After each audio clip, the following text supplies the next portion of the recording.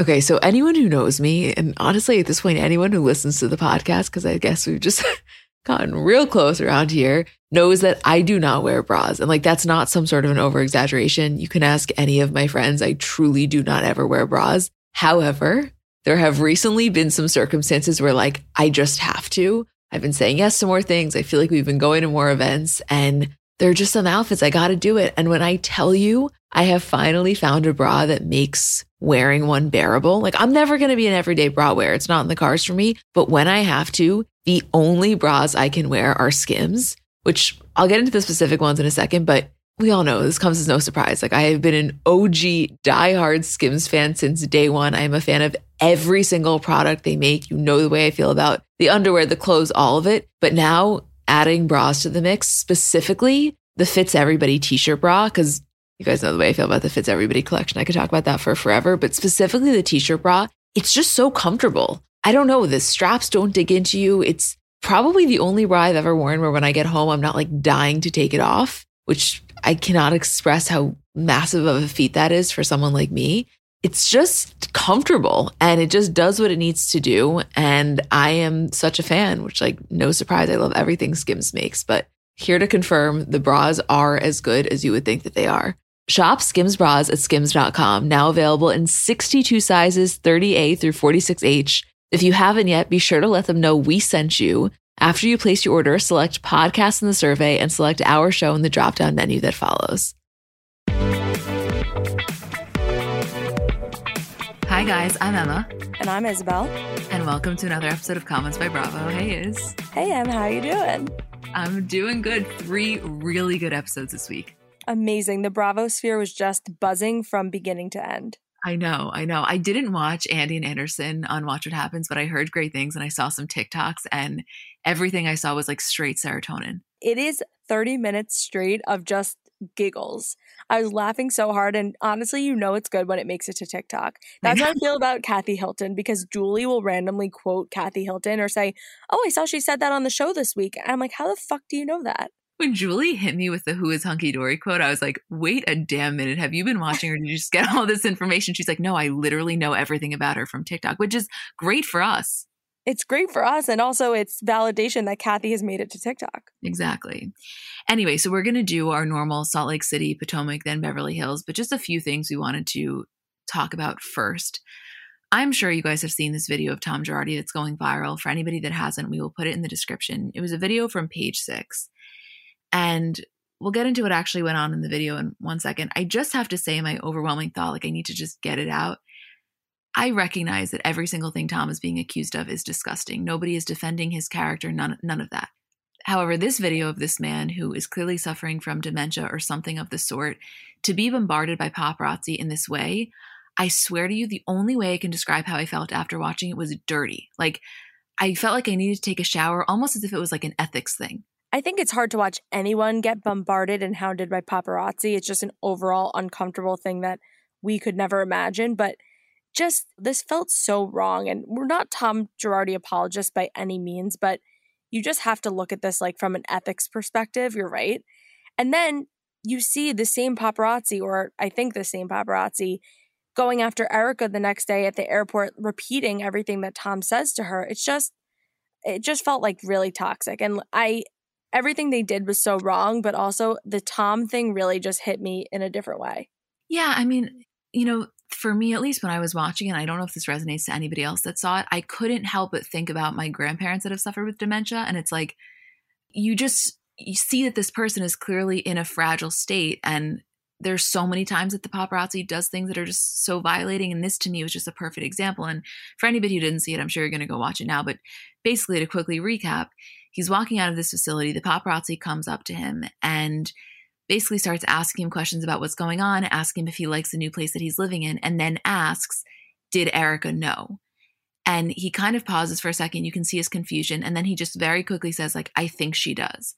And so Page 6 and other places really ran with that headline of like, Tom Girardi speaks out saying he thinks that Erica knew this whole time. And it's like, listen, whether or not she knew is irrelevant. Whether or not he knew that she knew is irrelevant. What he says in this video to me is absolutely no indication of an answer to that question. This was a guy that was so clearly disoriented. And I just think it was so taking advantage. And like, I understand there are also people that are a little bit skeptical. And I saw some comments saying, you guys are falling for this act. Yeah, if I'm falling for it, I'm falling for it. I think the man has dementia or something of the sort. And you're never going to get me to say that I don't feel that way. I really felt uncomfortable watching this video. This video to me had so many layers because aside even from how I felt they were really taking advantage of a situation, trying to get clickbaity headlines that, I mean, work. Here we are talking about it. It is really the first time we've seen him in any capacity speak about it. The video, what Tom says doesn't make sense. And to me, I've had such a hard time believing anything Erica says and knowing what is the truth from her and from the tabloids and from social media, that to now see physical video of him kind of adds a whole new perspective to the mix. And, you know, if I was skeptical before that something was wrong with him, to me, this really clarified, like, okay, this is not the Tom Girardi that I saw on TV last season. Like Kyle said in this episode this week, so charismatic, so personable, sharp as a tack.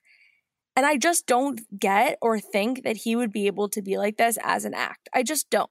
One is not even, because I agree with you, I don't, but also like, I'm just never going to sit here and speculate on that. It just feels wrong to me. And I don't know if it's because I feel I'm personalizing it a little bit because I know many people that have suffered from dementia. And, you know, I see this whole thing online of like, well, how is it possible that he could be that way only a season ago and now he is? Sometimes the decline can be very, very quick. And it just, the whole speculation of it feels so wrong to me. Like, yes, let us call him out for every single other thing. What he allegedly did to these victims is disgusting. The way that he mishandled money, all of it. I'm the first one that's going to say that. But I need to know if other people felt that way from watching that video. And I have to imagine that they did. It was wrong.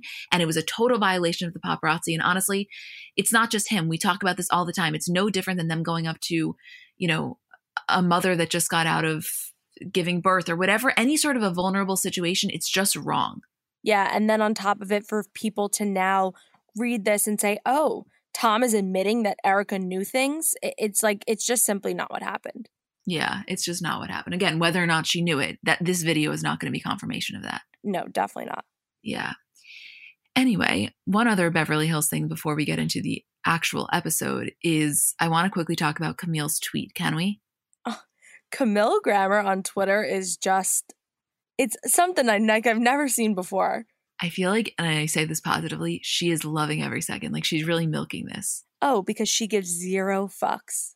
Honestly, as a Bravo watcher, there's nothing we love more than either a housewife, a former housewife, or any sort of former Bravo cast member that continually gives zero fucks. Yes, because especially now that she's so far removed. She gave zero fucks when she was on the show for the most part. So now to not care at all what anyone thinks or says about you or what you reveal, she's not so caught up in it. So she really just goes for it and will answer anything. And she also watches the shows still and gives her unfiltered thoughts. At the Bravo Stan tweeted, Camille, did you hear of the Tom and Erica rumors before she came on the show? And Camille responds, yes, one of the housewives mentioned it at Andy's baby shower. Andy's baby shower? Yes, I would like to take you guys back to January 2019, right? She's saying that that's when she first heard of this. By the way, not just heard of it, she heard of it from somebody in the Bravo world. So at the very least, that's just interesting for us from like a timeline perspective of when potentially the rumor mill started to go. Yeah, and also on top of the whole Bethany thing that we spoke about last week, it just starts to paint the picture of how everyone was reacting when this news came out and maybe how so not shocking it really was. Right, exactly.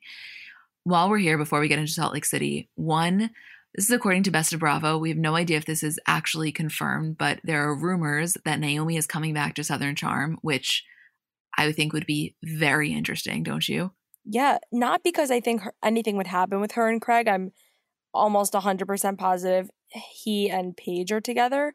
But I would just like to see the dynamic, and also I think she makes great TV. And post-breakup, like to get the tea on that with Matul.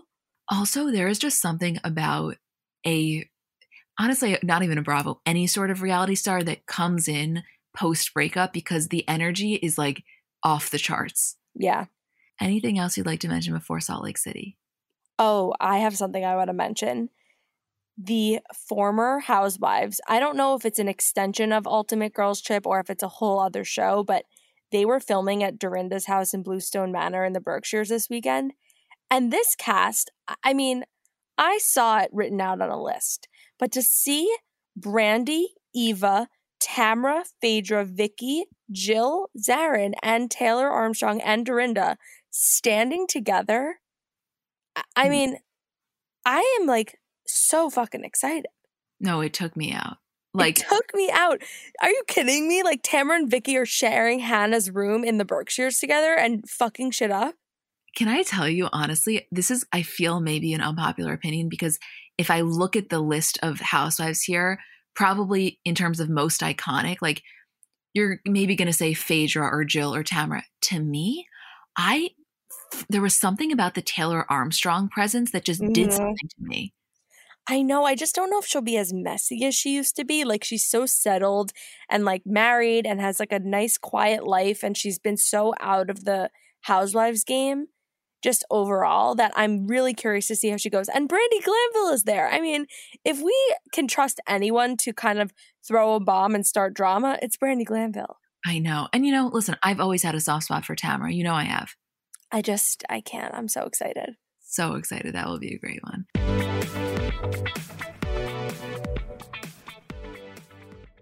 So I know we're all kind of operating at a different skill level when it comes to makeup. Like, I have some friends who they do their makeup and it looks like they got it professionally done. I have others who know nothing about any products. And then I would say I'm somewhere in the middle. Like, by no means am I very skilled, but I think I can hold my own. And in terms of my everyday, I'm just doing mascara, lip gloss, and maybe a little bit of highlighter on my inner corner. So if I'm only using a few products, I need them to be excellent. And I've recently been very into the Thrive Cosmetics mascara, which I'll tell you about in a second. But just in general, a note on the company. For every product purchase, Thrive Cosmetics donates products and funds to help communities thrive, which I just love knowing that I'm buying from a company that does that.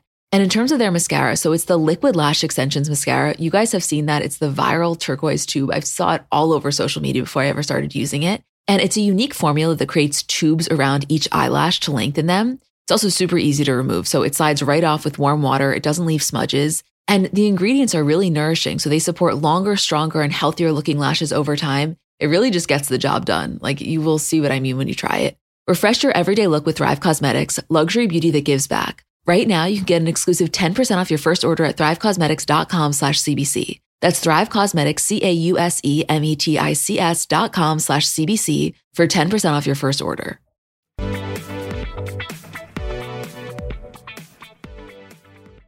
Okay, let's get into Salt Lake City, because really, we are just starting off the season strong. This was a stellar second episode.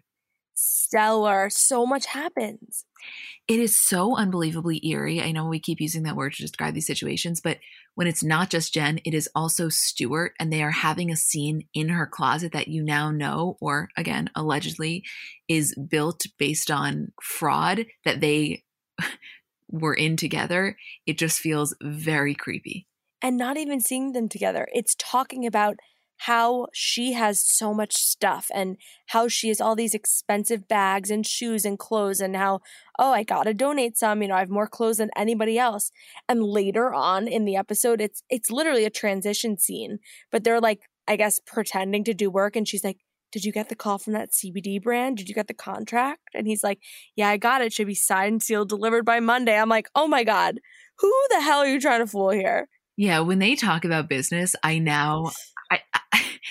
like, I can't. It's it's obviously totally different, but it's not so dissimilar to when Erica was talking about how great Tom was in Tahoe.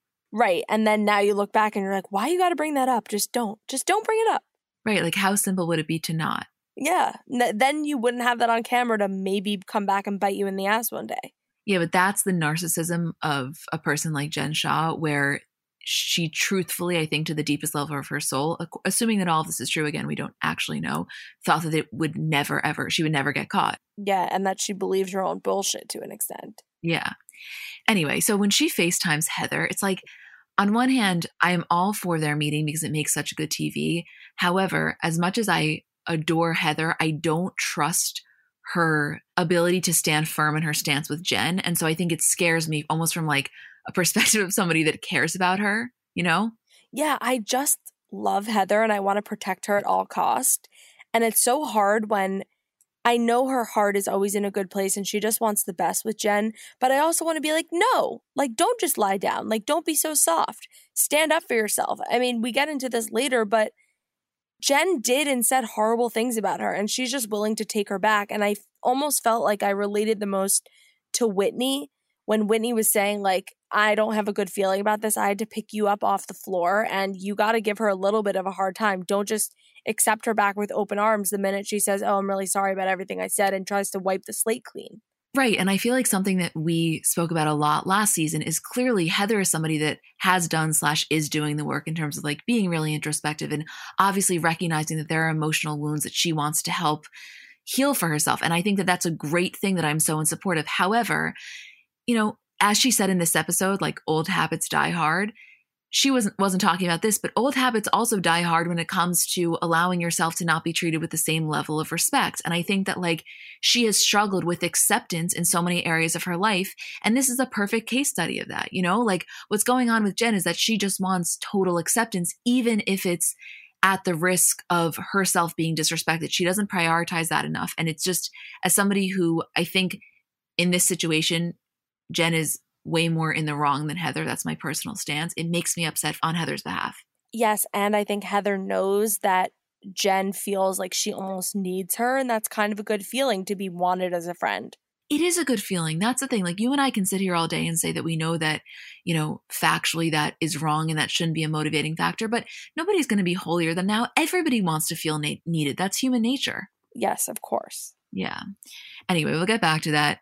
The Brooks thing, it's not that we found out anything new, but I don't think we ever really saw it from Brooks directly. And like, you can see he's genuinely so upset when he's talking to Meredith about this. And again, she then goes in her confessional and she says the word homophobic, which I think, you know, this and last episode is the only time she's ever said it. She never said it on social media.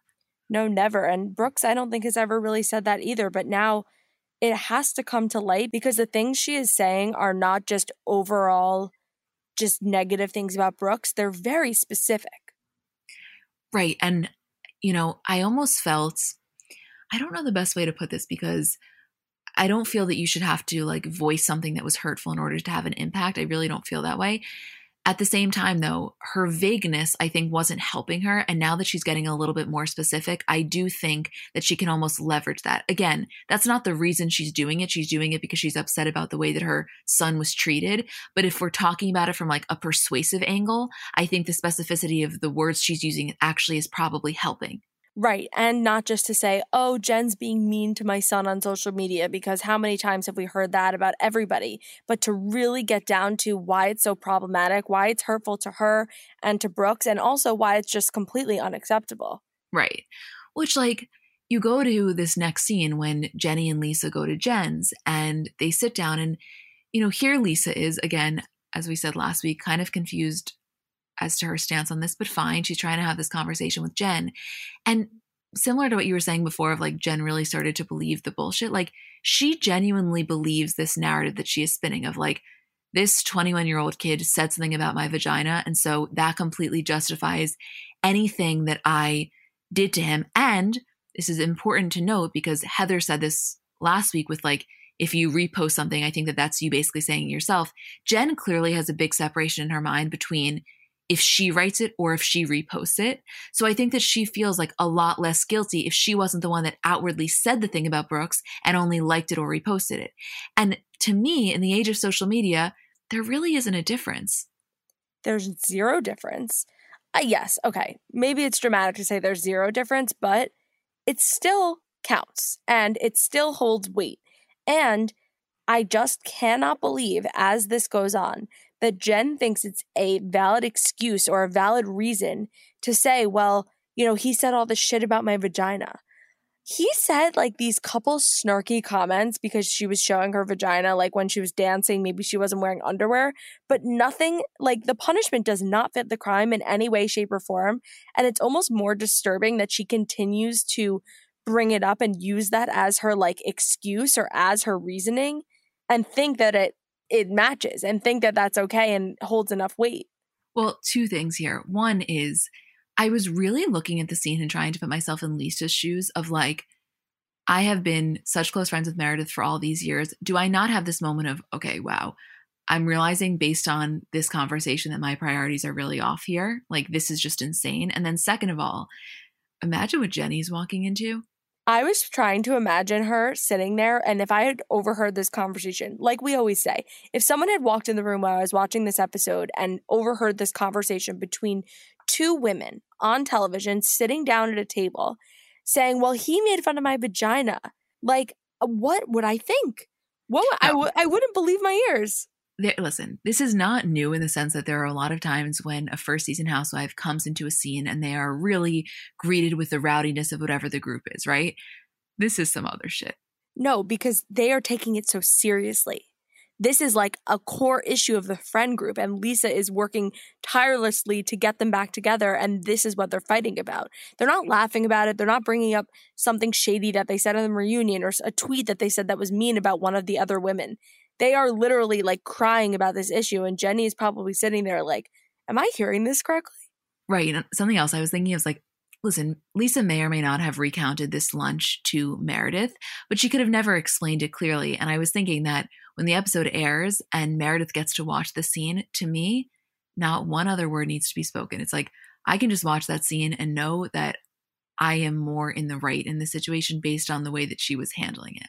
Yeah, for sure. Not that I even think she needs that validation, but it couldn't hurt. Yeah. I know we said it last week. I just have to acknowledge Jenny's daughter, Carlin, again. I'm telling you, this little girl is going places. All her kids seem to be really funny, and they have like this camera presence, but is she old enough to be on TikTok? I don't think so. But the day she does, we better watch out. Oh no, she's going to be a star. She just has it. Some kids you can just tell, because some kids may be like that every single day with their family, but once the cameras are there, they get a little shy. And the fact that she's not shows that, like, if she wanted to have any sort of a career in this world, she probably could. Yeah, she totally could. I mean, I'll sign her. You literally would. Isabel opens up it. We open up like an agency just to sign Carlin. Yeah, I just want to manage her. I have to tell you that I was really glad that Whitney had this conversation with Justin on camera, because I feel like this is something that a lot of married couples struggle with. And I feel like anytime somebody voices like this, it just takes other people that may be experiencing it out of isolation. Yeah, and I also love just their dynamic. I did feel like at one point we were veering in a little bit of a negative direction when he started to say, like, yeah, well, your business is important, but I also, you got to be home for the kids and for our family. But I just feel like it was handled so well. And also her confessional about them having robot sex was amazing. She is so much funnier than we ever gave her credit for. She has no shame. Like, she's just super down to be self-deprecating and funny and loose. I feel like loose has a negative connotation, but that's what she is. She's just like loose in the best way possible. Yeah. No, you're right. She's loose in a good way. It's like, okay, here's the best way I can put it. I kind of always feel like she is the same way that I would assume somebody would act after having like one tequila soda, Yes. You know what? She just has permanent liquid courage. Right. Like no inhibitions, which is a beautiful quality, especially as somebody that's on a reality television show. Yeah, it's the best. We got to talk about Jen and Heather in this ice cave. Like, I'm sorry. It's funny enough, like they're meeting for lunch, but then it has to be this whole dramatic, like they're in Game of Thrones with this in an igloo, and Stu is walking her there in slips. No, when first we get Stu slipping, Heather slipping, Jen almost slipping, and then we get the churros in the fire. I was like, what? What are we watching? Like, imagine you're like, hey, I really want to like talk. We haven't spoken in 5 months.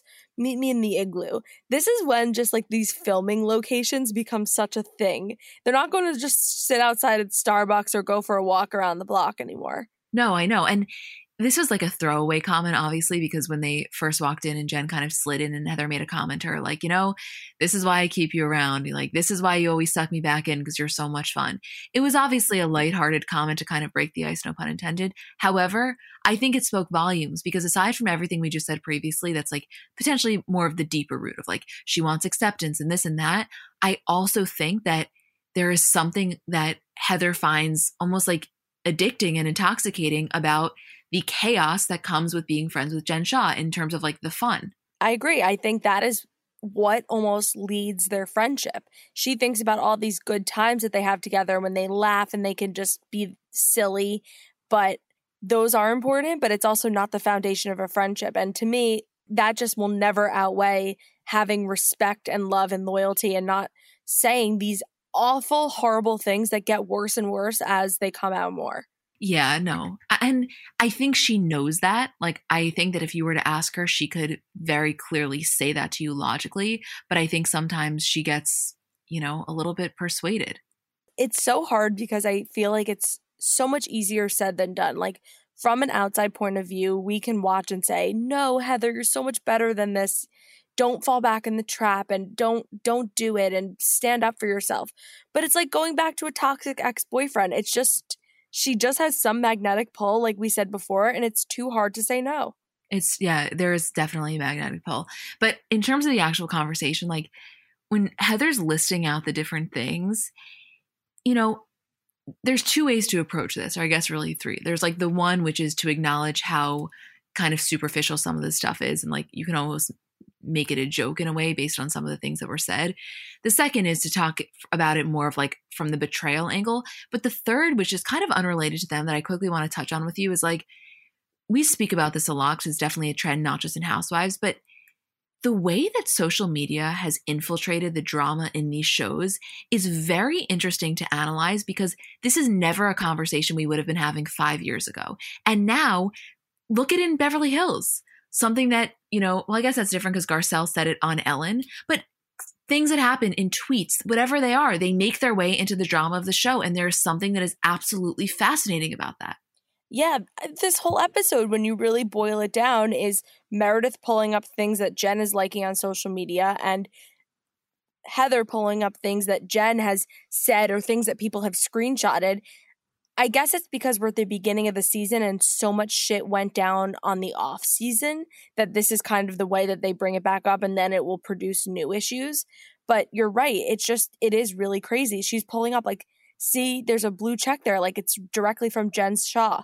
And Jen having the audacity, as Ramona Singer would say, to say that's not me, that wasn't me, I never said that, after basically admitting that she called her a sea mammal, honey boo boo, manipulator, liar, racist, Shrek last season, that now Heather shouldn't believe this inbox? Are you kidding? Listen, not to say that she ever had me, but that's when she really lost me. Like, at this point, you are sitting in an igloo, freezing your ass off with this woman who you just admitted saying these heinous things about. You're now in the 11th hour going to pull out that stop? How do you want me to trust any single thing that you say? I just feel like she is hot potato. Like, she just wants to throw everything out of her hands and keep her hands clean. So whatever she can say to whoever's in front of her to direct the conversation away from her or make her not guilty is what she will do. So whatever's thrown at her, she just like thinks of the first thing and just throws it back in your face. And it's just such a frustrating defense mechanism. It's frustrating, I think, for anybody, but specifically, I think, as the viewer, for somebody like Heather, who I think we all collectively think is like a really good person with a really good heart, that kind of, gets affected by that more than somebody that has the ability to kind of deflect. I don't think Heather has the best ability to deflect. She really takes things inward. And by that same token, like, I just want to acknowledge something. Jen did make the comment about race and kind of saying how like she's always wanted to fit in. She's always felt different. And the way that these situations are handled is no different. And we've said it last season. I want to say it again. No part of this conversation is invalidating those experiences that she has had. I would never be the one to say it. Like, that's just not my place. I'm not a person of color that grew up in the way that she grew up. I can't speak to that. That being said, that can be separated from some of the objectively irrational ways that she has behaved. And I think to put it all on that in this particular circumstance, and I'm echoing a lot of what I saw by other commentators that are people of color, said the same thing. Like, it, at a certain point, it's just not fair. Yeah, because there was about 10 steps before she even got to that point where even Heather said, I feel like this whole thing was flipped upside down and now it's on Jen again and back to Jen again. Now Jen is the one who's upset and saying, I just feel like I'm never good enough. And it's like, how did we even get to this point at all? Right, exactly. I I mean, listen, we're two white girls that do this podcast. I would feel uncomfortable if we didn't acknowledge that point. And again, I really do not mean to sound like I'm invalidating it, because everything that she said, like, that's real. I'm not going to tell her it's not.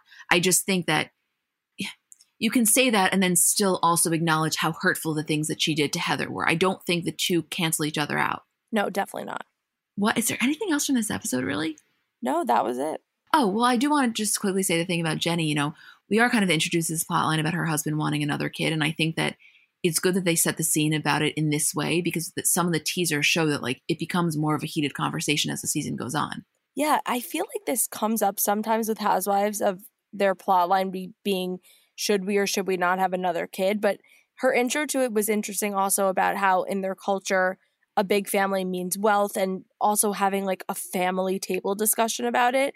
And I think later on they get heated about it, kind of. So I don't know. I'm interested.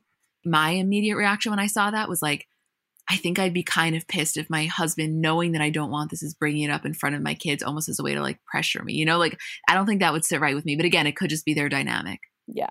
Okay, let us go to Potomac.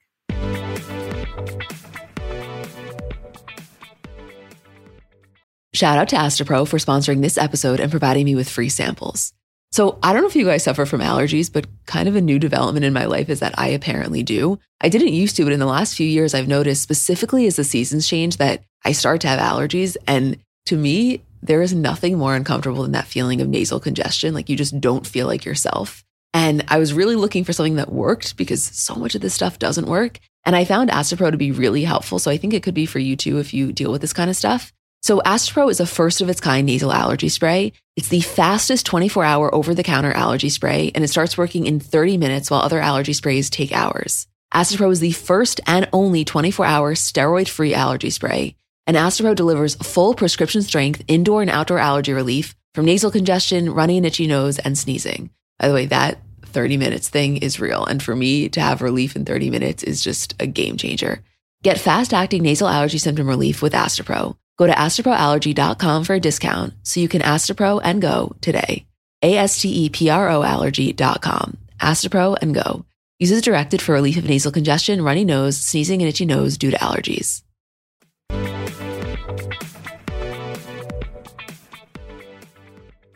Listen, the meat of this episode really happened in the last 15 or so minutes, but just a few bullets that I would like to quickly discuss, because then we'll really get into the majority of this, which it all went down in a parking lot. I don't mind fluff, especially with the Potomac women, because I was just laughing for 35 minutes. Let me tell you, this entire episode could have been fluff, and it would be worth it to know that Grace got her permit. No. When Giselle announces that Grace got her permit, I feel like we glossed over that a little too much. I needed the iPhone animation when you send a message with fireworks. Right. Also, by the way, if I'm Grace, I'm like, you're going to tell me that you set up cameras in the car to capture the moment that I get back in after failing for my second or third time, and then you're just going to give my mom a confessional to tell it? No, give me that same energy when I failed, when I passed. No, they gave her a full meaty scene when she failed, and then she passes, and it's oh yeah, Grace passed. What? Grace passed? Wait. Where's the party? Wait, it's Grace passed, and let me give you the meaty scene about how she's a fucking terrible driver. It's no, justice for Grace. No, I just want to see Grace taking the photo, celebrating with her sisters, going out and getting food. Literally, Grace, we are so happy for you. Right. Yeah. Where was Grace's sisters' reactions? Because they were basically crying when she failed. They shared in her sadness. They should have the opportunity to publicly share in her happiness. Yeah. I don't want to see her crashing Jamal's Gucci car. No. I did not sign up for this fucking Fiat and the cones. No. Literally justice for Grace. Justice for Grace. Anyway. And that concludes our Potomac section. The other thing I see you have on this outline, we stand Uncle Lump. I'm so glad you said it, because that's exactly what I was thinking. I remember watching early seasons of Potomac and just thinking, what a nice man, and what a good influence in Ashley's life, and always being such a voice of reason. So to see him back on my screen and just again serving truth was just a joy. Yeah, it really was. I also feel like for Ashley, not that she doesn't have good friends, but what she went through with Michael, and I would go as far as to say what she kind of continues to go through, was traumatizing and probably is difficult. And so to know that she has a built-in support system that is never going anywhere is so important. Yeah, and also just like a fatherly male figure in her life to give her a little bit of a different perspective than her mom does and her siblings do. We love Uncle Lump. I also really appreciate that Ashley outwardly and continually acknowledges how beneficial their presence is in her life. It's kind of like she makes her gratitude for that very known, which I just like to see across the board, no matter who the person is. Because I think she realizes how grateful she is just to have good people and sit down and feel relaxed and get such good advice without feeling judged, which I feel like, especially when it comes to Michael, is probably a really hard thing for her to find. Totally, totally. Also, one other thing before the parking lot scene, just when Robin is going to potentially find a new space and she's there with Juan. And, I could be wrong. Tell me what you thought. My interpretation of this scene was that this is the first time, definitely the first time on camera, but it kind of seemed like the first time that she was voicing to him at all the fact that she was maybe not completely comfortable with his communication style in terms of motivating her. I think she had maybe tried to say it in a little bit like more joking or smaller ways, if that makes sense. But then this was like, no, I really mean business and this is affecting me. And here's what I want. Here's what I need. And here's what I'm hearing. And I felt like it was a healthy conversation. And I'm honestly really glad they had it because I feel like it needed to be done.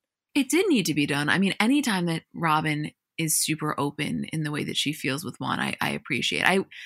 I wouldn't say, I mean, he was receptive. He probably could have been a little bit more validating. However, they were also standing in like a storage lot. So it wasn't going to get the same intimacy you were going to get like if you were laying in bed together. But I'm glad she said it because I felt she needed to. Yes. Okay. This music video shoot. Where do we begin? I mean, literally shit went down in this parking lot. Like I felt like I was standing in that parking lot for hours. So I can't imagine how these women felt. I was so stressed out with the countdown to sunset. No. The sunset is so frustrating. I don't get how people do it, like with movie making and all that shit, because you literally cannot control it. Like there's genuinely nothing you can do. Like you miss it, you're screwed. Yeah, and the lighting setup to even try to replicate it is just so costly and never gets the same effect. And you're just racing against the clock. And like it's an added stress that they just didn't need. They didn't need. And then on top of it, for the cars not to show up and Chris is nowhere to be found. Well, okay, here's the thing. Clearly, Candace and her mom have come a long way, and I think they obviously love and value each other and all of those things. That being said, even if at the end of the day, like net, Candace is happy that Dorothy was there, I'm sure her presence was adding an additional level of stress because it's like Candace wanted everything to go right regardless, but on top of that, she just didn't want it to go wrong in front of her mom. Right. I think she feels like she has to prove a lot to her mom, but I mean, Dorothy came to that parking lot and almost had the energy Ashley had coming to Williamsburg. Like, she just had a fire under her ass and she wanted to talk shit to whoever would listen. Let me tell you something.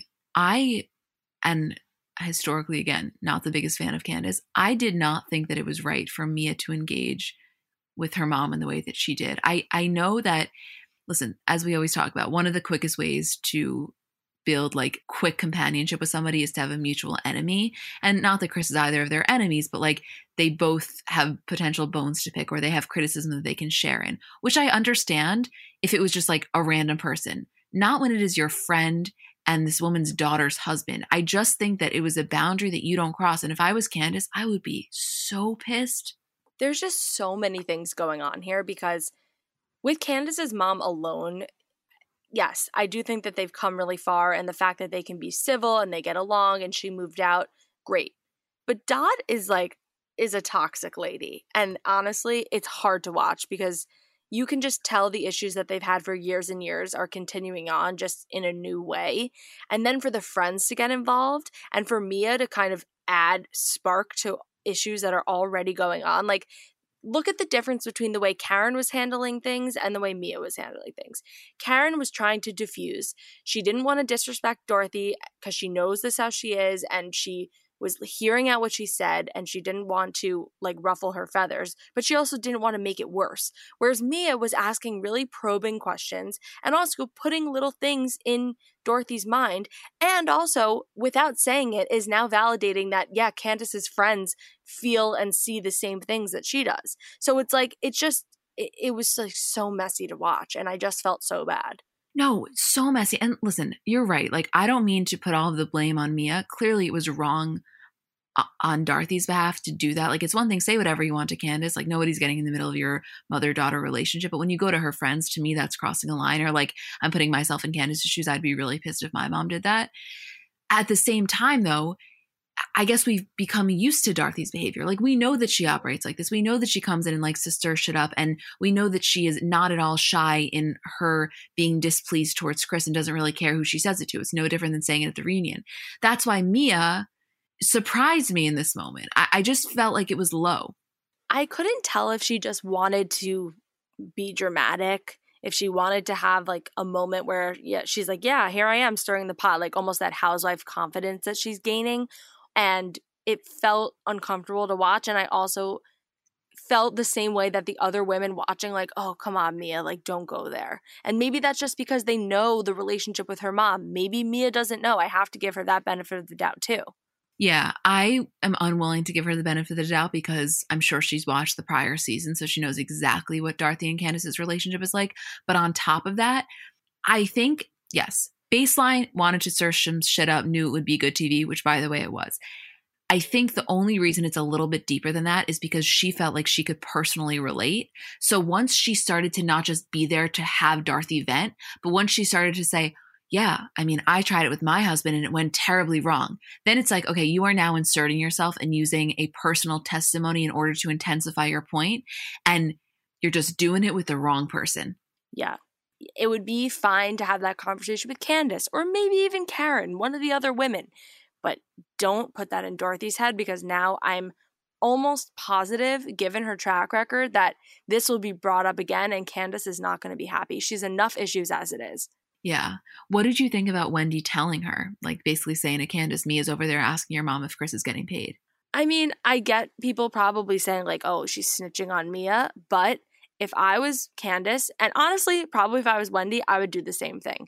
Because at the end of the day, if Candace doesn't know that information, it just makes her life harder. Because let's say her mom starts making comments or turns these things that she's hearing from Mia into like more action, and it's getting her riled up. Like, Candace, if Candace doesn't know that conversation went down, she'll just be wondering where this came from. Yeah, my only thing is that I probably wouldn't have told her at the video shoot because like it added to the stress. But then again, I'm going to give Wendy the benefit of the doubt of saying that we're on a TV show, you know, so like she probably felt like she needed to, but it was poor timing. But I agree. I think that if you really are somebody's friend, it's almost like giving her a heads up, because it's not like you're operating with a silent enemy. Like, Dorothy is going to be vocal to Candace about what she heard. And exactly to your point earlier, even though Mia didn't say to her, I am her friend and I agree, aka this is me validating to you that her friends feel the same way, her engaging in the conversation was a subtle form of camaraderie. Oh, and Dorothy is a smart lady. She's going to take that and twist it and turn it in any way she can. And she knows, oh, I'm hearing this from a friend. Now it's just another person on my side. And can I be totally honest with you? I disagreed entirely with the way that it went down. I hated that Dorothy was doing it at her shoot. I hated that some of the women were engaging. Even, you know, Giselle. Karen, I think, tried to play it off. All of that being said, I still think she's right. Like, clearly this situation isn't working. I don't think that the husbander thing can never work, but I think that with Chris and Candace, it's just not a sustainable situation. And I think Candace kind of knows that in the back of her mind, that it's not working out. But I don't think she's ready to hear it from everyone else. She's like, let me figure it out. Let us take a minute. Let things go wrong and let us learn from our mistakes. I think everyone jumping down her throat at the very first project that they're working on together is just, it's not the right style for them. Also, because I feel like there are insecurities within Chris, potentially sparked from, you know, how this all started out with Dorothy and them living in her house, about like what he brings to the table financially as is. So this is almost blurring the lines too much. Like, maybe it would work better if there wasn't that going into it, but that's such a conversation that has been had. And listen, Dorothy says it again when she's talking to Karen, saying, I didn't expect that they would get married and he'd quit his job. Yeah, it's true. But I just think Karen overall handled this whole scene the best way possible, and Mia probably almost the worst. Yeah, also because there's like an age thing here. It's almost like, I think as the viewer, whether this is correct or not, you subconsciously feel as though Karen has more permission to have this conversation with Dorothy because she feels like more of an equal to her in a way. I don't know, like, I shouldn't say age. I should say more wisdom. Yes. And I just feel like Karen's really been showing that side of her this whole season, and I love it. Love it. I really adore Karen. She's in hands down my top 10 housewives of all time. Yeah, she's a great woman. Like, she has her crazy shtick, but she's great. Yeah. Anything else from this episode that we are failing to mention? No, I gotta go watch the music video. It's honestly a bop. It's a bop. I think she's talented. She is. Okay, to Beverly Hills we go.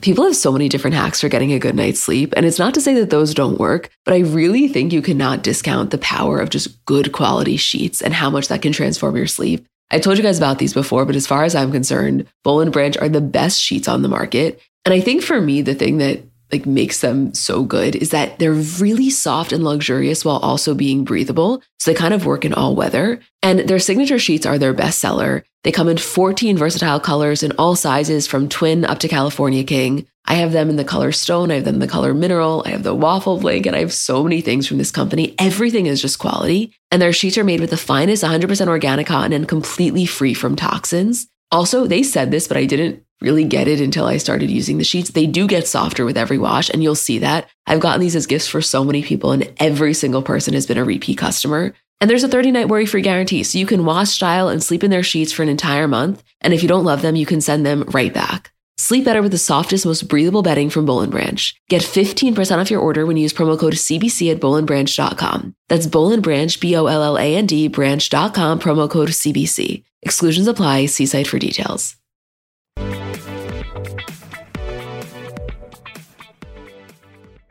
I obviously recognize they probably would not have been doing this if they weren't filming a show, but I was, even still knowing they were filming, so thrown off by Dorit and Kathy FaceTiming.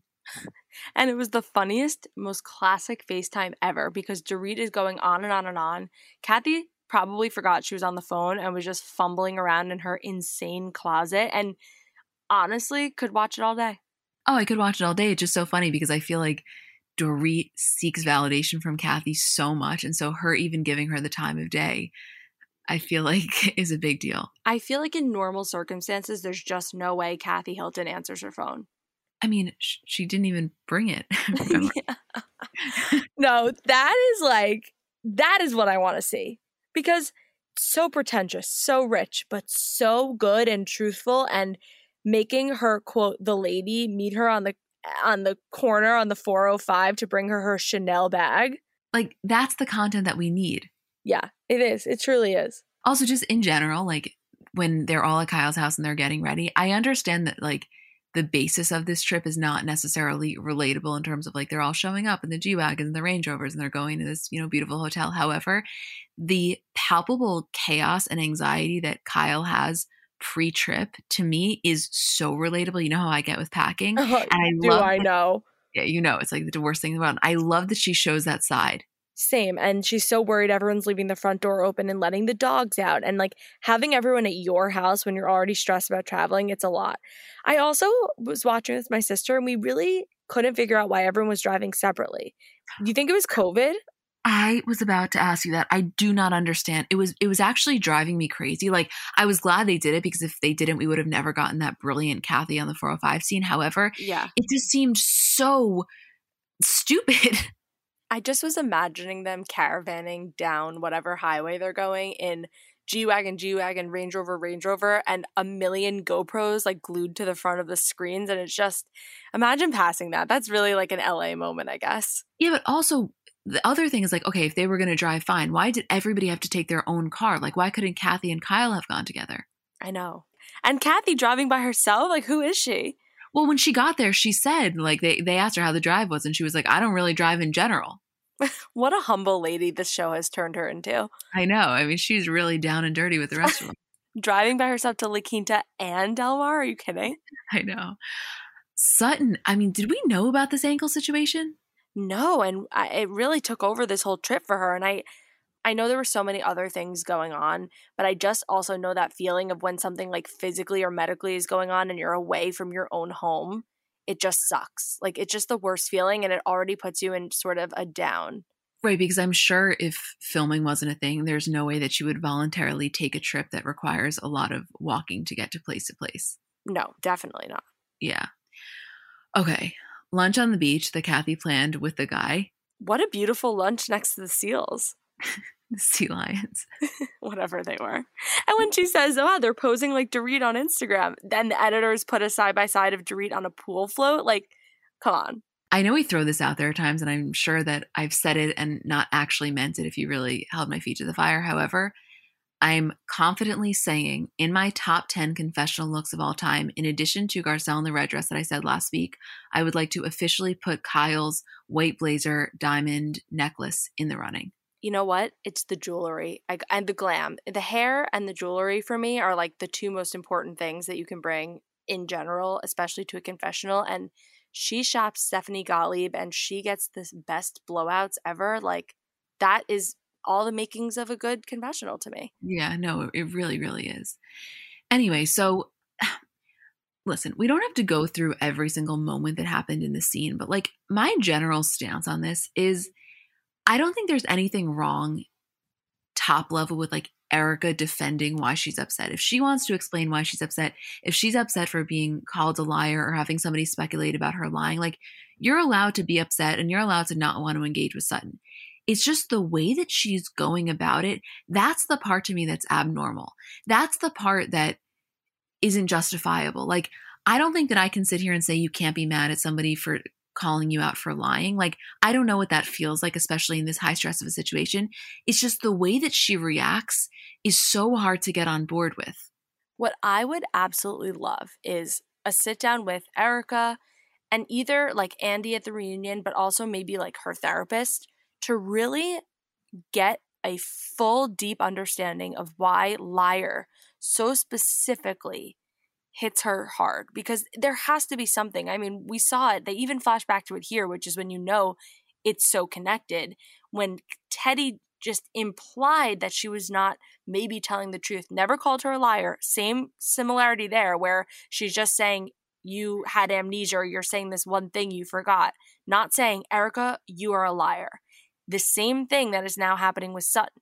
Something about being called a liar or questioning anything that she has said or done to be not the truth is her pain point, and it gets her in such a way. I almost wonder if Sutton hadn't said anything about lying or the situation being a lie, or that she lied about that one thing, which she did lie about that one thing. I don't know how she can't see that. And Sutton is not calling her an overall liar. But if Sutton hadn't said that at all, would she be this upset? Would she be this angry? And would she be holding on to it so hard? No, I don't think she would, because it's not that Erica can't do confrontation, and it's not that Erica, I mean, I think that she can't really take jabs, but I think that she would be more willing to converse about one. You're right. This is just something about it that it really triggers her. I'm sure you can trace it back to something in her childhood, whatever that means. Obviously, we don't know because she hasn't been open about that, which is, you know, her choice. But do you agree with me that the way she talks about it, like, it's just so off? And obviously, I mean, that's really highlighted when we're at the dinner, because that behavior was just like, I mean, almost inhumane. But right? It's like, am I wrong? No, it is so just not how you really treat anyone. Not that Erica and Sutton were ever such good friends, but they were acquaintances. They're castmates on a show. So to see how quickly she can just turn and become this person is scary. Yeah, and it's like, when you were talking, the word that came to my mind was like discard, like how quickly she can discard someone. And as I'm talking, I'm also thinking of like the counter argument to that, which is like, okay, well, if you have a boundary and somebody crosses your boundary, it's not on you to then, you know, be a little bit lackadaisical in terms of your approach. But I think that there's an in-between. And I just think that the lack of acknowledging the possibility for an in-between is what makes it hard for me personally to get on board with her. I think it just has honestly nothing to do with Sutton at this point, and everything to do with the situation that she's in, picking someone to take it out on, hearing things that are being perpetuated about her, I guess, on the show, which is more important and gets way more eyeballs than any of like the blogs and tabloids and Twitter get. And it's almost like a perfect storm at this point for her to just really go all in on Sutton and avoid any further questions and almost scare everyone away from questioning her even more or like giving this "don't fuck with me" attitude. Right. Which, like, listen, if that's how she wants to come across, you know what? Again, that's fine. It's just more so the villainization of Sutton is a little bit uncalled for. It's similar to like the Jen Brooks thing. Like the punishment just doesn't fit the crime. Yes. And when you really boil down to like what Sutton did, things only got heated because they had to get heated. At the end of the day, Sutton was pulling her friends together and saying, this is a fucked up situation that none of us have been in before, where our castmate on our Housewives show is being sued and all of these things for fraud from her husband, who's one of the, like, you couldn't write this. And she just wanted to come together and say, what the fuck do we do? How do we protect ourselves? Has anyone heard anything? And we're all kind of in this boat together. And Erica obviously can't see it now, but I think us as viewers can really relate to Sutton and saying, it's human nature. Going back to our human nature conversation, it's just human nature to say, okay, how does this affect me? And be a little selfish. And you know what, Erica, like, you're on the other end of this. And if that's the worst thing you have to deal with right now, like, you maybe need to prioritize. Also, by the way, like, if the roles were reversed, couldn't you see Erica, especially with her lawyer husband, not wanting, like, that's the hypocrisy of it that I know we can't factually say, but to me it just feels very hypocritical, because I think that Erica would not approach it softly at all. And I actually think Erica would be a lot more similar to Sutton in her approach if, God forbid, the shoe were on the other foot. I almost think about the scene where Erica is calling Tom and they're in New York and Denise like has questions about custody, and Erica dials Tom up. He answers right away. She's asking him questions. Does she need this? Can you get her a lawyer? Whatever she was saying. And he was giving her all the answers. If the tables were turned, she would be either on the phone with Tom or in person with Tom or sitting down with Rinna and Kyle and saying, I spoke to Tom and this is the smart thing to do. This is what we got to do. This is our plan of action. And, you know, my lawyer husband says this, this, and this, and that's that.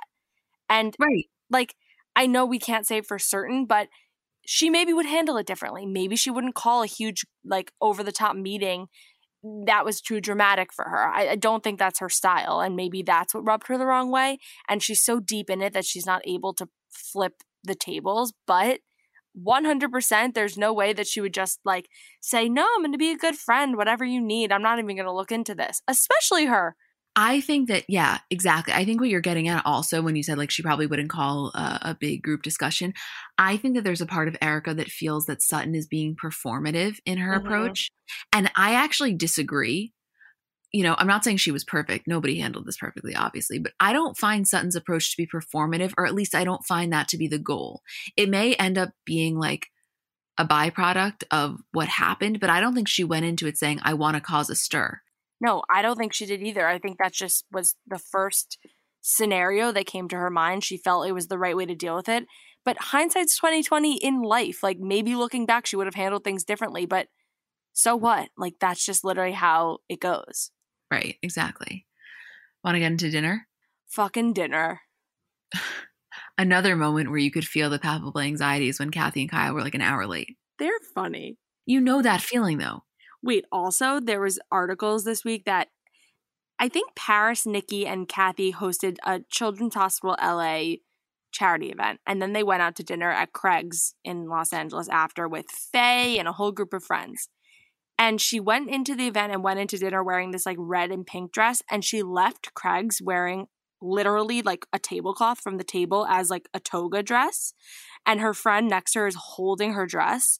So Kathy Hilton just walked out of Craig's getting paparazzi'd wearing the tablecloth. Yeah, but I need to know the backstory. Did she spill on herself? No, but but her dress was red and patterned. Like, you spill red wine, yeah, it's terrible, but not as bad as going in the bathroom and changing into a sheet. It really hit me when I saw the tag on the bottom of the tablecloth. Yes. Oh, it was like full industrial bulk order white table linens. Well, because at first I was like, there's no way. Like, this is just the Daily Mail being, you know, being over dramatic. And then I zoom in, I'm like, that bitch is wearing a tablecloth. Well, the first thing I thought was like, oh, they're just being snarky and saying her dress or her jumpsuit looks like a tablecloth, which some things people wear like are really flowy. They look like, oh, you're wearing a garbage bag, you're wearing a tablecloth. And then I like dug deeper. I'm like, oh no, like she's literally wearing the cloth off of the table. Yeah, no, it's too good. It's too good. Okay, so, well, one honorable mention to Kyle making a callback to one of the iconic Kim-Lisa scenes with the bread. There's something incredible about a callback to an also iconic scene, and that they're in on the joke and also we're in on the joke. And the fact that Rinna and Kyle have an inside joke that is also one of the most like quoted and rewatched scenes on Real Housewives of Beverly Hills that we know. Like, I mean, genius. A+, give them an Oscar. You know, I wasn't necessarily expecting Kathy to be the one that starts this all off, but she does by saying that she feels anxious because of the lingering issues. And that's really when we get into it. And I think the reason that it's always good when she's the one that starts it is because nobody is going to outwardly get mad at her for it. Like, she just has a level of control over the group, which we've spoken about in the past. I don't know if it's because of the respect they all have for her, the esteem of the Hilton last name, whatever it is, she just operates at a different level than them. And it's very clear based on the way that everybody treats her. So she's allowed to kind of stir shit up and nobody's going to get mad about it.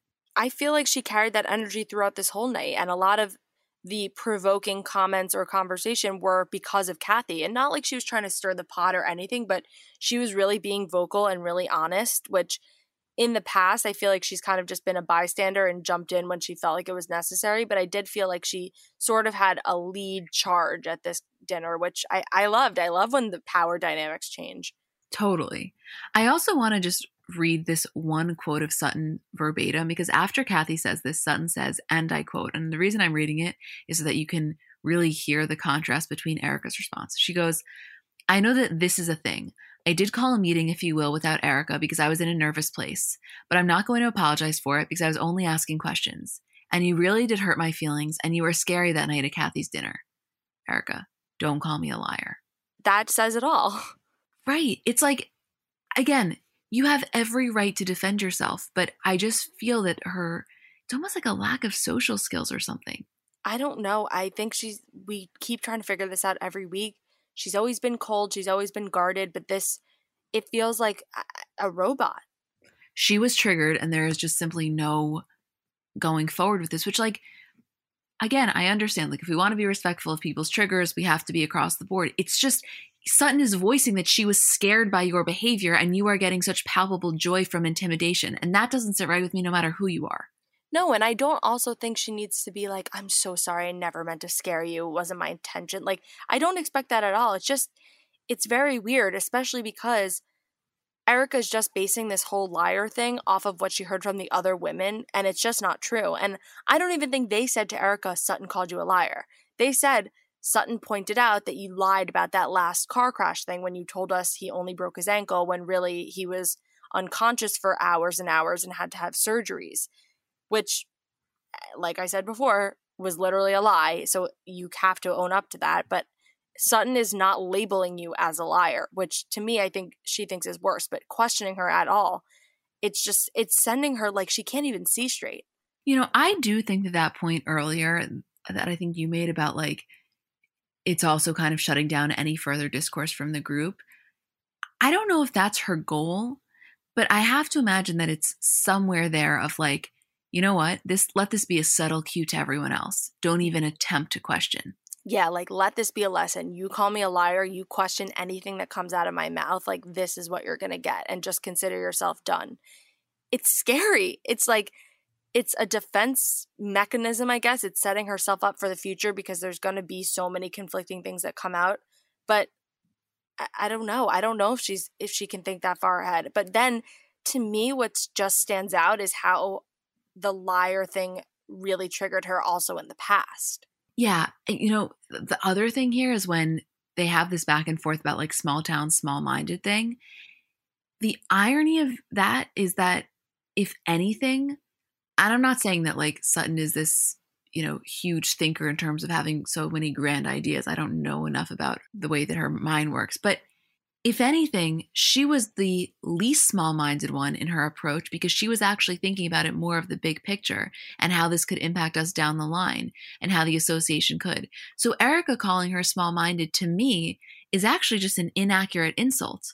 Well, the whole small town thing originated, if we remember, from Erica hearing that Sutton was just worried about her reputation and what the neighbors were saying, which wasn't really true. Like, yes, you could say, oh, she wanted to stay on the boards of these charities and things like that. And she was worried about what people around town were saying. And I get how Erica translated that into like how small town of her, you know, we live in Beverly Hills. Stories like this come and go. People have bigger shit going on all the time. Like, this is not the biggest deal in the whole wide world. I mean, it is a huge deal, but she's trying to downplay it. But it was so much bigger than that. It was wanting to protect herself. That money thing that we didn't know about her offering Erica money, about being cast members on a show, and all these things that they can't say because they can't break the fourth wall, about their names being dragged into every single article or press release, or now everyone is watching this show that they star in with a microscope. Like, those are all things that lead into this, and Erica boiling it down to just Sutton being a small town girl and that being her mindset it was so inaccurate. It was inaccurate and it was wrong, and her actually putting it in the context of them being on this show and like who they are in the world of entertainment, to me, is the opposite of small-minded.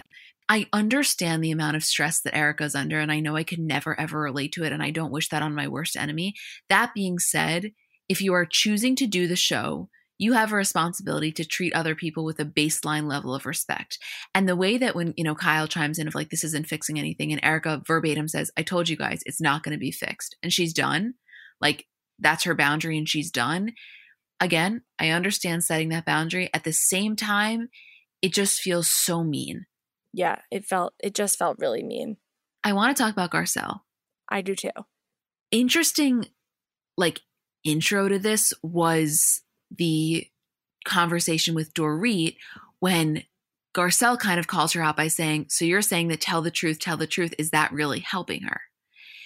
Which is a really interesting point, in my opinion, that Garcelle made, because realistically, it's not helping anyone. It was actually the worst thing that could have been done. However, the one thing I'll agree with Dorit on is that that's exactly what Garcelle did to Dorit at the first dinner.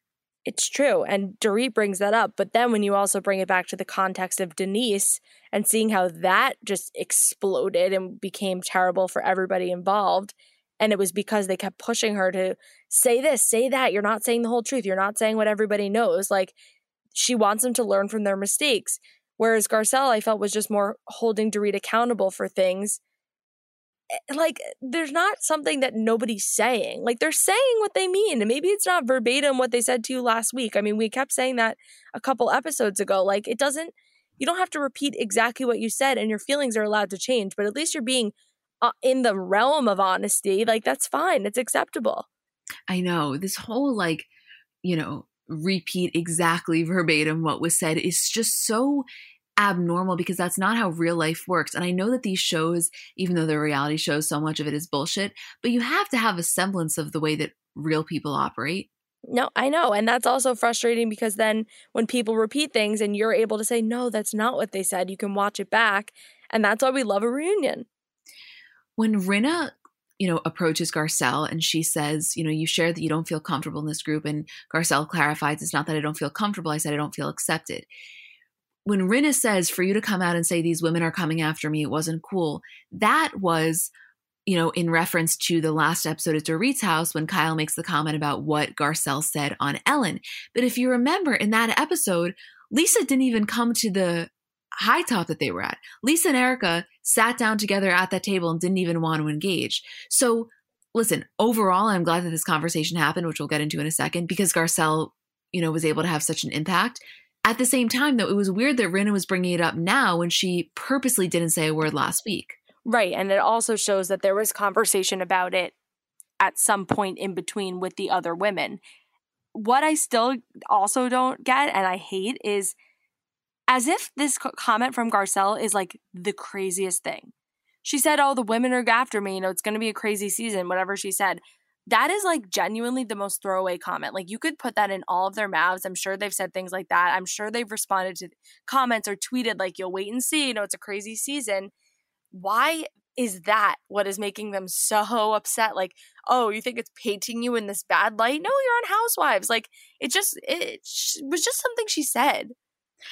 That's what I said last week. It would have been so much weirder if she didn't say that. Like, everybody is expecting all of the women to be vicious. Like, if she was on, like, it's actually been pretty calm where everybody's getting along great, people would be like, oh, then I don't want to watch this shit. Like, exactly. Say, like, couldn't you see somebody being like, I'm telling you, the daggers are out this season. Like, that is the norm. That's what everybody says. I'm sure that's what the Bravo publicists tell them to say. That's like, if I had to make a poll doll for what they should say on press, like, that would probably be included in it.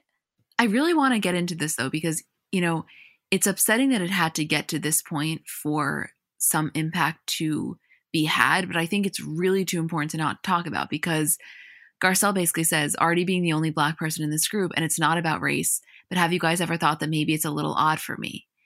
And Kyle says, I have, but I don't verbalize it. And her response, and I quote, but if you don't verbalize it, how am I supposed to know? Just because I'm strong doesn't mean that I don't have feelings, and I'm not fragile, and I'm not trying to fit in. My whole fucking life, I've had to try to fit in.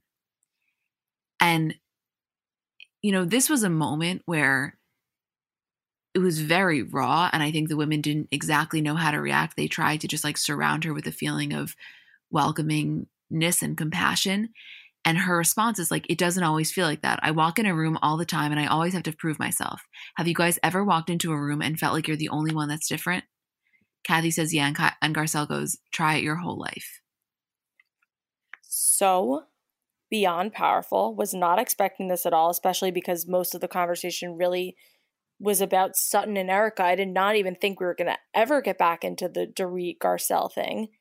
I really thought we put a pin in it last week, but Garcelle opening up in this way, to me, says everything about the way she feels about these women, because she was comfortable. She was honest with them. She, I think, felt like she wanted them to know how she was feeling, and it was almost worth it for her that she likes them and loves them and wants to be their friend, that she could be vulnerable in front of them, and just like a really powerful moment.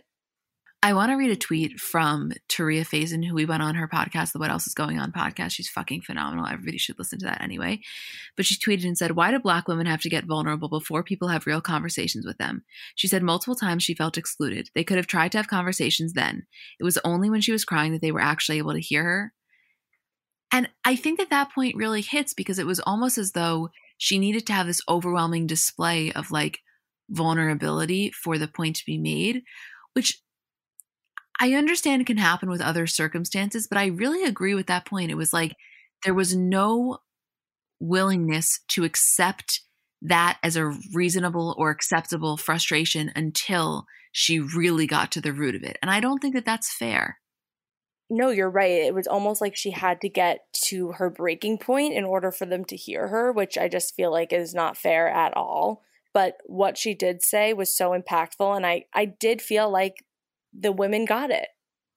I felt like they heard her. I mean, that's not a point that I can speak to. Like, she would have to say if she felt heard. From an outsider watching it, I felt that the reaction was really genuine, and that, Garcelle is not somebody who typically gets overly emotional, not in the sense that like she's cold like Erica. That's not what I'm saying, but it's just not her style necessarily. Whereas, some of the other women, crying is like second nature to them. And so I think when somebody has a personality where they don't oftentimes come across as overly emotional, when they do, it's just inevitably taken more seriously. Again, that's not a good thing or a bad thing. I think it's just like factual. Right. Like there's more of, oh, we've only seen Garcelle cry once or twice before. It must be serious. Right. And again, I don't want to, give these women too much credit by any means, but the comparison can't help but be drawn. I know we said this a few episodes ago. Like, imagine if she said this to the New York women. No, it would be, they probably wouldn't even hear her. Right. Like, again, this is how people should react. So it's not praising them, but I just do like to think about it in comparison. Yeah. I mean, I think they could have reacted better. They certainly weren't bad. I guess maybe we're jaded because we've watched how Ramona acts when conversations come up like this. But I'm curious now that it's happened, because we kind of ended the episode once that conversation finished. I mean, the initial response was warm and like they were accepting what she was saying. But I'm now curious to see afterwards how Garcelle thinks that went, and also like the actions that they take after hearing this from her, because yeah, they can be all hunky-dory, no pun intended, in the moment, but actions speak louder than words. Right. And I'm also a huge believer of the fact that like it's such a more accurate judge of somebody how they behave after you've voiced an upset, you know? Yes, totally. Yeah. Okay, so this sound bath that happens as a result of Kim's baby shower, which again, like that's the magic of the Kathy Hilton insertion. And for anyone wondering, Kim is Kim Kardashian West. I don't know if you've ever heard of her. Just like first naming Kim around here. So true. I don't think I've ever said any of their last names. Yeah, like Kim, whatever. Yeah. Wait, have you ever done a sound bath, by the way? Like, no, but I was closing my eyes while they were doing it, and I was like, wow, I'm really relaxed right now. I was so emotional for me. I literally cried, which is the weirdest thing ever, but it's because it was my mom's biggest thing. Like we would do it all the time. And for her, I think it was her 62nd birthday. That's what we had. We had a private sound healing with like her and 10 of her friends. And it was her like most meditative place. And I so understood. I mean, this one didn't seem to be super impactful, but I understood why Kathy wanted to do it, because if you do it right, it can be such a spiritual experience. First of all, we have to do it. And second of all, I think you also just have to be in like the right mindset. And they were just looking at it like morning activity when so much other shit was going on that they just couldn't really get into it. Totally. So obviously Kyle and Lisa go in Erica's room, and this is when we find out about Tom's brother asking the court to put him in a home. And, you know, Erica kind of shares her experience with her grandmother, and they get into this conversation. To me, this scene was the realest I've seen Erica all season. Yes, but again, it's just more like stories and things. I feel like Kyle and Rinna viewed these moments with her as a small, short opportunity to ask questions, and that she is being vulnerable, and that they're in more of a conversation instead of like a Q&A, like, well, what is this? What is that? Like, no, they're just almost like girlfriends talking, and it feels weirdly normal. And also Erica like has these little blimps of vulnerability. Yeah. Well, wait. Okay. What do you think, if you're Kyle and you're sitting here, what did you think that she was thinking in this moment exactly? I think she was trying to just keep track of everything. Like literally, I feel like the USB drive, the folder that holds all of these Erica stories, is full. I can't keep track. Like there's there's 2 car crashes, there's 2 separate hospital incidents. Then there's it's so much information overload. And then to be hearing it in real time from her and like trying to process what you've heard from her versus your other friends. I mean, that's just really what I'm thinking. I feel like literally that meme of the girl doing math, or the Always Sunny guy who has the huge board trying to connect everything together. That is consistently every time she talks. I'm just like 5 seconds behind trying to process. I know, and typically I feel the same exact way, but I felt like this was I don't want to say most believable, but this was like the lowest level thing here. Like it was factual that did happen in court, that his brother wants to put him in a home, and the fact that she had a story about her grandmother to compare that to isn't so like outlandish. I'm sure that really did happen. I mean, we all have experiences like that, a lot of us, with elderly people. So to me, I felt like this actually wasn't so convoluted. To me, this was like a really honest recounting of like, yeah, you know, all this shit went down, but I was married to this guy for 22 years. And then she brings in, this is the point that we have been fucking talking about. I don't know if we said it on the podcast, but you and I talk about this all the time, the role of his kids. And this is the first time, or one of the first times, that she said, like, where are his kids? And in her belief, she feels like now that they have no more use of him and they don't want to get involved in the criminality of things that is going on, like they have no use for him kind of thing. I wasn't expecting her to say that. No, that was an element and a key puzzle piece I felt like we were missing. And I didn't know if maybe she just didn't want to talk about it. I have no idea what type of relationship she ever had with them, even before any of this. It was clear that her son was living with them and clearly had a relationship with Tom. When the burglary thing happened, he went to go check on him. Like he lived in the home with them. We never hear about Tom's kids and their kids, like his grandkids. I don't know the deal, and I would really be curious to know more. Yeah, I really would be curious to know more. I don't know if we will know more what the deal is, but also Lisa and Kyle's response to me would have been the same whether or not they were on camera.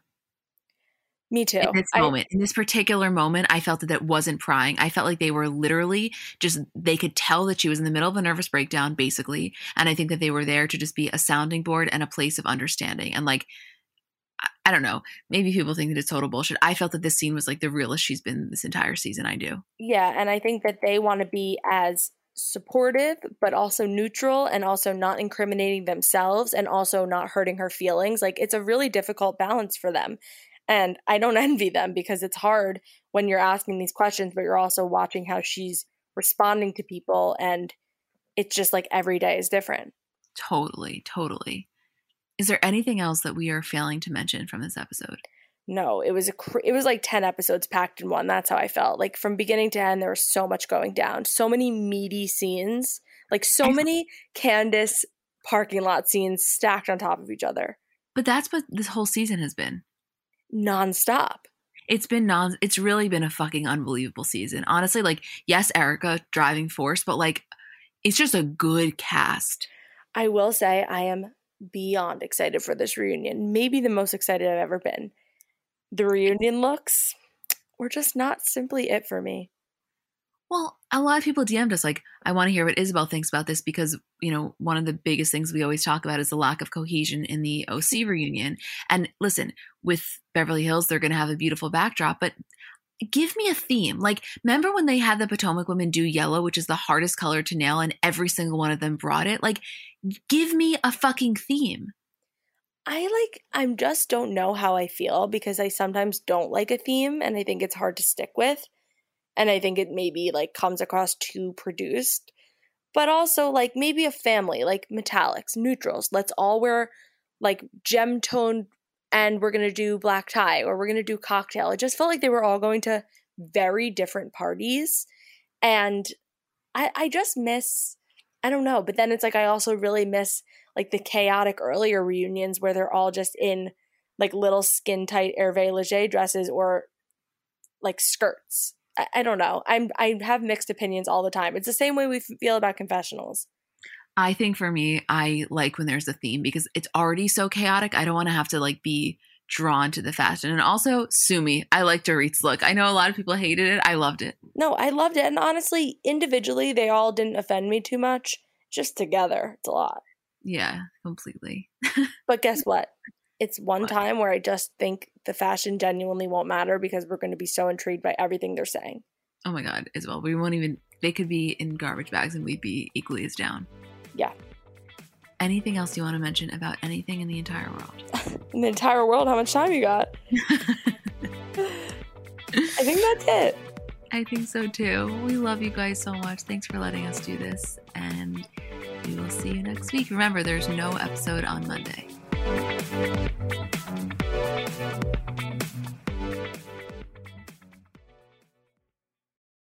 So I'm a big fan of transparency across all aspects of life. Like, generally speaking, there's pretty much nothing I wouldn't rather be told straight up. But specifically when I'm buying something or paying for a service, I just want to know what I'm getting myself into. And oftentimes there can be so much nonsense or so much yada yada. For example, sneaky terms hidden in the fine print of contracts, or bills that randomly go up without properly alerting you, or budget airlines with cheap fares but then exorbitant fees to make up for it elsewhere. And we just should not need to be dealing with this type of yada yada in our lives. And yes, you could read every single word of every single contract, and that's one way of avoiding it. Or you can go with a trusted brand like Metro by T-Mobile that helps you to get ahead and not pull you back. That's right. You don't take yada yada from life, so don't take yada yada from your wireless provider. Metro by T-Mobile has no contracts, no credit checks, no surprises, and nada yada yada, which honestly gives so much peace of mind. Like, you shouldn't have to compromise for an okay option with sacrifices when you really deserve that full transparency. Stop by one of over 6,000 Metro stores nationwide.